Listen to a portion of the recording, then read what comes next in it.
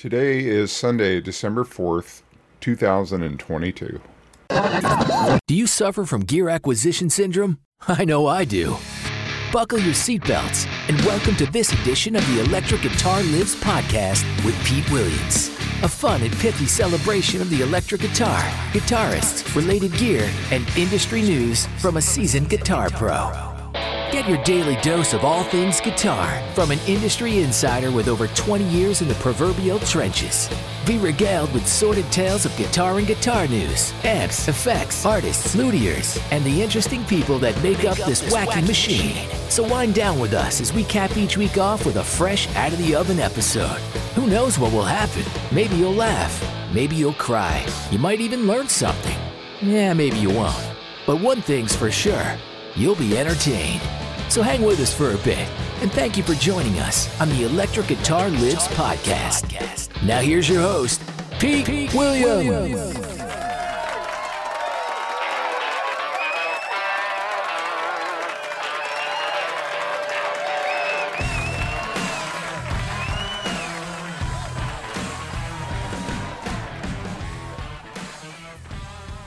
In this week's episode, we're going to talk about Richard Halleback, Jazz Fusion, a 1968 Fender Rosewood Tele, the first ever prototype built for Elvis Presley. Closet Classics, a 150-year-old Martin sold to an ex-Fender CEO. Pliny, How to Play Black Betty by Ram Jam, and more. So in this week's subject question, is YouTube killing the guitar industry? More specifically, is the YouTube guitar community helping or hurting the guitar industry? We'll get into that in this episode. Now here's a message from our sponsor, Making Music. Hey folks, did you know that Making Music is the #1 dealer for custom Fender guitars in the world? That's a big deal. Making Music has been the original home of tone since 1973, and for over 40 years we've been committed to meeting the needs of our customers. Actually, almost 50 years. Making Music offers a hand-picked selection of premium boutique and custom gear. Our Northfield, Illinois showroom is open and comfortable with private, soundproof demonstration rooms for a pleasant shopping environment, while our website is regularly updated with an incredible array of custom electric guitars, tube amplifiers, and effects pedals. Knowledgeable and courteous sales professionals are always available to help make sure the gear you want is the best choice to suit your needs. Whether you're looking to pick up a new hobby, push sonic boundaries, or simply to tweak your tone, Making Music is the place. In our first bit of news, we're going to be talking about Elvis Presley's 1968 Fender Rosewood Telecaster prototype, which is listed on Reverb as we speak. And I'm quoting this article from Reverb.com. A few days ago, a very special vintage guitar was listed on Reverb that we just had to highlight. This is a 1968 Fender Rosewood Telecaster that was built as a prototype guitar for Elvis Presley. If this setup sounds familiar, it's likely because we've written before about George Harrison's famous Rosewood Tele prototype. As it turns out, this guitar was made for and sent to Elvis at the same time that Harrison got his. This listing comes along with a letter from Fender's Nashville rep at the time, Eddie Miller, dated September 16th, 1969, that verifies its provenance. According to the listing, the king himself used his one of 6 Rosewood Telecaster prototype intermittently over the months after he got it before ultimately deciding that it was too heavy for him. He sent it back to Eddie Miller, and the Rosewood Tele then made its way to Nashville producer Scotty Turner. Now the guitar is ready to take the mantle as the crown jewel of a new buyer's collection. Be sure to check out the listing for more pictures and information. Just do a search for it on Reverb.com, guys. Currently, this thing's listed for $295,000. Pretty cool. In our next bit of news, A 150-year-old Martin sells to an ex-Fender CEO. This article is from Guitar World. That 150-year-old Martin acoustic found in the back of a woman's house is sold to an ex-Fender CEO. The owner, who unearthed this 1870s parlor guitar in her back room, will put the proceeds towards funding her daughter's chemotherapy treatment. And the article goes on, and I quote, "In late October, it was reported that an 85-year-old woman based in New Zealand had stumbled on a piece of music history when she unearthed a dusty Martin acoustic guitar from the 1870s in her back room. At the time, the vintage parlor guitar was appraised by multiple experts from the U.S. and Martin historians and was valued at around $15,000. A sum that equated to a $25,000 New Zealand dollars. Armed with this info and with the backings of New Zealand's Studio One vintage guitars, Margaret Simpson, the owner of the 150-year-old acoustic, said that all funds raised from the sale of the ancient instrument would go towards supporting her daughter Jo, who is undergoing chemotherapy treatment for terminal breast cancer. Now, the 1870 size 2 style 34 guitar has been purchased by Larry Thomas, a former Fender CEO, who reportedly bought the Martin for $11,000, which is approximately 17,000 New Zealand dollars. I saw the guitar online, was curious to know more about it. I reached out, Thomas said. It was then I came to know about the owner and it being an old family possession. I hope this helps the woman continue her cancer treatment, he continued. I was not as much concerned about whether I had paid a few thousand too much, but I'm happy to help contribute to the family. I'm excited to see him play this guitar, and I hope to be the custodian of this old Martin for the next few years. Thomas was appointed Fender CEO in August of 2010 and retired 4 years later. During his time with the company, he oversaw the launch of the Fender American Vintage and Select series. He was formally succeeded by the company's current CEO, Andy Mooney. You can go to Guitar World and check that video out. There's also a neat video that goes into the story. It's a cool story, I feel. Be sure to check out the liner notes there on electricguitarlives.com. I'll include a link to the video so you can see that for yourself. Pretty cool.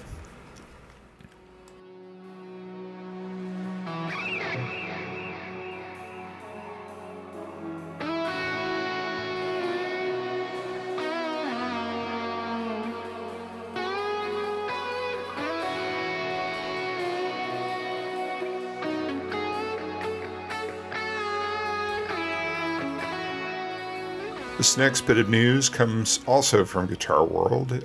Pliny announces a North American tour with Jacob Zatecki and Sungazer.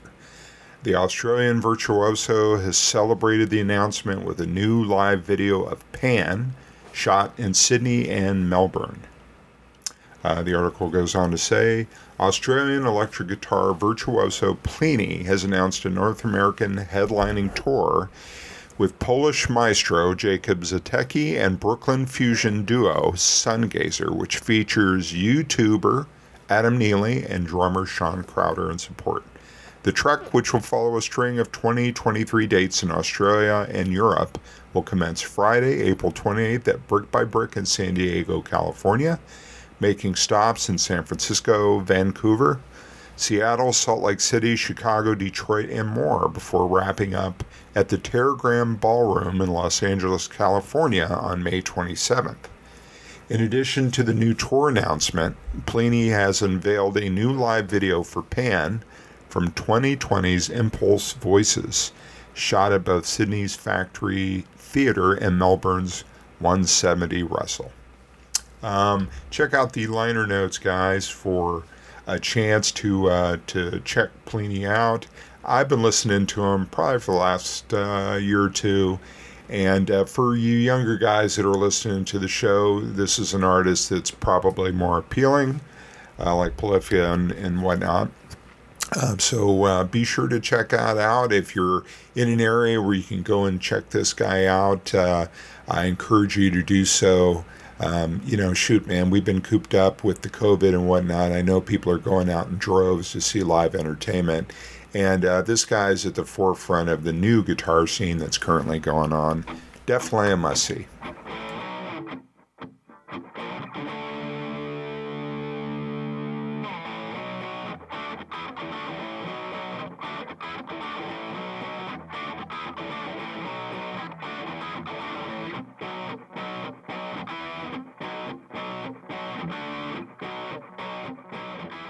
This next segment is a bit on our guitar education, and it's in reference to how to play Black Betty by Ram Jam on guitar. I got this article from iHeart or Kiss FM, and it goes on to say, here's how to play Black Betty by Ram Jam, classic rock, blues rock guitar lessons tutorial. Boy, that's not an SEO-loaded title. If you ever wanted to learn to play the classic Black Betty by Ram Jam on guitar, and be a rock star, here's your chance. Really, it's just a link to a video. This is from the YouTube channel Guitar Jams, and in this particular instructional video, it's from celebrated YouTuber Marty Schwartz. I feel Marty's one of the better ones out there, the better personalities out on YouTube where you actually do get education from it, given the straight dope, so to speak. And I encourage you to check this one out because it's a really great song, and it's a fun one to learn. And as you can tell from the sound snippet, between Marty's Les Paul and the Mesa, man, the tone is just spot on. So be sure to check that one out. In our Gear Spotlight segment, we're going to be talking about the Electro Harmonix silencer. Now, I have one of these pedals that I use for various projects and in my live setup. Why this pedal is great and why I feel that it's worth investigating. Not all amplifiers out there have a loop component built in where you can cleanly plug in your guitar effects. And when I mean by loop, I mean effects loop. Your modern amplifiers today, whether solid state or tube, and shoot, I've got an old Steve Vai amp, a Carbon Legacy amp that still has an effects loop. It was ahead of its time when it got put out. But anyhow, I like this pedal because it has a couple neat functions in it. Let me give you the description from their website. The Electro Harmonix silencer is a sophisticated noise gate that can tame a single pedal or an entire effects loop. The AHX silencer's 3-control layout provides precision fine-tuning to fit your system acts and playing style. Threshold adjusts how much level is required to open the noise gate and allow a signal to pass through. Reduction regulated the degree to which the gated signal is reduced and is variable between -70 decibels and +4 decibels. Release controls how long the gate remains open after the signal drops below the threshold. Release time is variable between 8 milliseconds and 4 seconds. The I/O includes a 1/4-inch input-output send and return jacks. The foot switch selects whether the silencer is engaged or in bypass mode. Buffered bypass allows the effects loop to remain in your signal path when the gate is bypassed. A built-in AC jack accepts a standard power supply like the EHX 9.6 DC unit, optional, and the pedal comes with a 9-volt battery. There are 3 controls for precise fine-tuning. You can use it as an inline noise gate or to gate an entire effects loop. It delivers up to a -70 decibels of noise reduction. Features 8 milliseconds to 4 seconds of release time. It's got a buffered bypass. It's compact design and a rugged chassis. 9-volt battery included, and you can pick one up for about $80. So, in a nutshell, guys, where, yes, you have the noise gate feature if you play live with a lot of distortion and overdrive, and you're getting, or your, signal path is picking up a lot of extra noise, which can happen. This is a useful pedal to have. Where I use it in most occasions is by not using the effects loop of some of the amplifiers I have, and basically I use the pedal as my effects loop, and I route my main signal path through it. And I love it because then you can just kind of fine-tune how much effects you want applied to your signal path before it gets to your amplifier. I like it. It's a clean option, especially on some older amplifiers that don't have a built-in effects loop. Definitely worth checking out. Definitely should be in your arsenal. So be sure to head over to ehx.com, that's Electro Harmonics, and check out the silencer.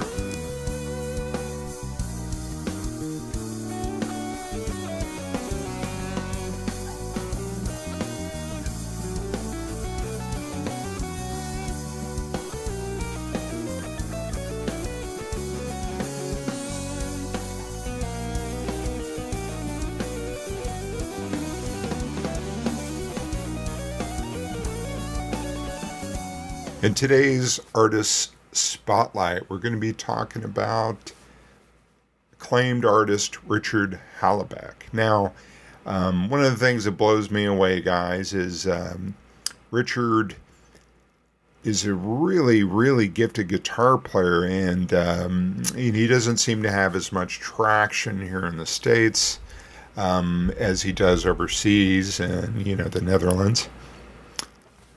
Me personally, I'm really floored by this fact. I mean, this guy is every bit as gifted as any major guitar player out there. Any major dude will tell you. And I feel he's worth investigating and checking out. I'm going to go into his bio, which I've taken off of the TC website. I believe he does tone prints for TC Electronic. And here we go. And I quote, "For people who like fusion with prominent guitar playing," that would be me, "the name Richard Hallebeck should sound familiar. His unique style and lyrical phrasing have solidified his position as one of the best within his genre, and have seen him collaborate with several jazz fusion legends throughout his career. Growing up in the small village of Bilthoven, Netherlands, nothing pegged young Richard Hallebeck to become what he is now. Namely, one of the greatest voices within the world of progressive jazz and fusion guitar. His parents were musicians, and even though they heard a lot of the Beatles and Frank Zappa at home, and none of the huge innovators become what tipped the musical scale for Richard. Instead, it was a ubiquitous music show, Top of the Pops, that saw lightning strike with Richard at the age of 10 after witnessing energetic performances by Toto and Talking Heads on the show. From that point on, there was no stopping him. Richard took up guitar instantly and became a self-proclaimed total guitar nerd, dedicating every waking hour to the art of the sixth string. He dove deep into the intricate and virtuoso guitar playing of Pat Metheny, Alan Holdsworth, and Eddie Van Halen, all while still maintaining a deep-rooted love for the catchy tunes of the Beatles. At age 12, Richard was already performing with various local jazz and rock outfits, and at the age of 17, he officially became the youngest guitar player ever to be accepted into the highly respected Hilversum Conservatory, where he studied with jazz legend Wim Overgran. He graduated with a master's degree in jazz composition and improvisation. Not only to be standing still for too long, Richard decided to evolve his skills overseas by taking a one-year course at the world-renowned Los Angeles Music Institute, where he would find himself studying with none other than Scott Henderson, who we've talked about in this podcast, Brett Garst, and Dan Gilbert. Besides seeing his guitar skills rise to new levels of excellence, Richard's trip across the pond also taught him a valuable lesson. No matter where you live, you can't wait on your lucky break. You have to make things happen for yourself! ! The level of drive and dedication saw Richard Hallebeck record his critically acclaimed debut album Generator together with the legendary guitarist Frank Gambale and Carl Verheyen, and former classmates Scott Henderson and Dan Gilbert. From there on, Richard has gone from strength to strength, acting as everything as an in-demand session player, writer for the popular Dutch music magazine Music Maker, and the orchestrator behind his ambitious music venture called the Richard Hallebeck Project, where his ultra-created compositions have seen guest appearances by iconic guitarists such as Sean Lane, Andy Timmons, Greg Howe, Guthrie Govan, and Eric Gales. Richard is a grand musical collaborator, and there's no doubt that his lyrical phrasing and spine-tingling tones will grace several recordings to come. Now, gang, I've listed some links for Richard's TrueFire page, his main website, and also some additional information about him. His bio, that there's some real key points in his career. Now, he's a busy working musician. I'm actually friends with him on Facebook. And I'm here to tell you, and this one blows me away, and it could be the fact that he's over in Europe, or maybe just Americans don't have a taste yet for, or an appreciation, better yet, for the level or the caliber of guitar player that he is. I would encourage you to check out him on YouTube or any of his social channels and really give his music a listen. I feel he's one of the current pioneers of the jazz fusion scene and definitely should not be missed. I believe if you give his music a good listen and open up your ears, you'll become a fan.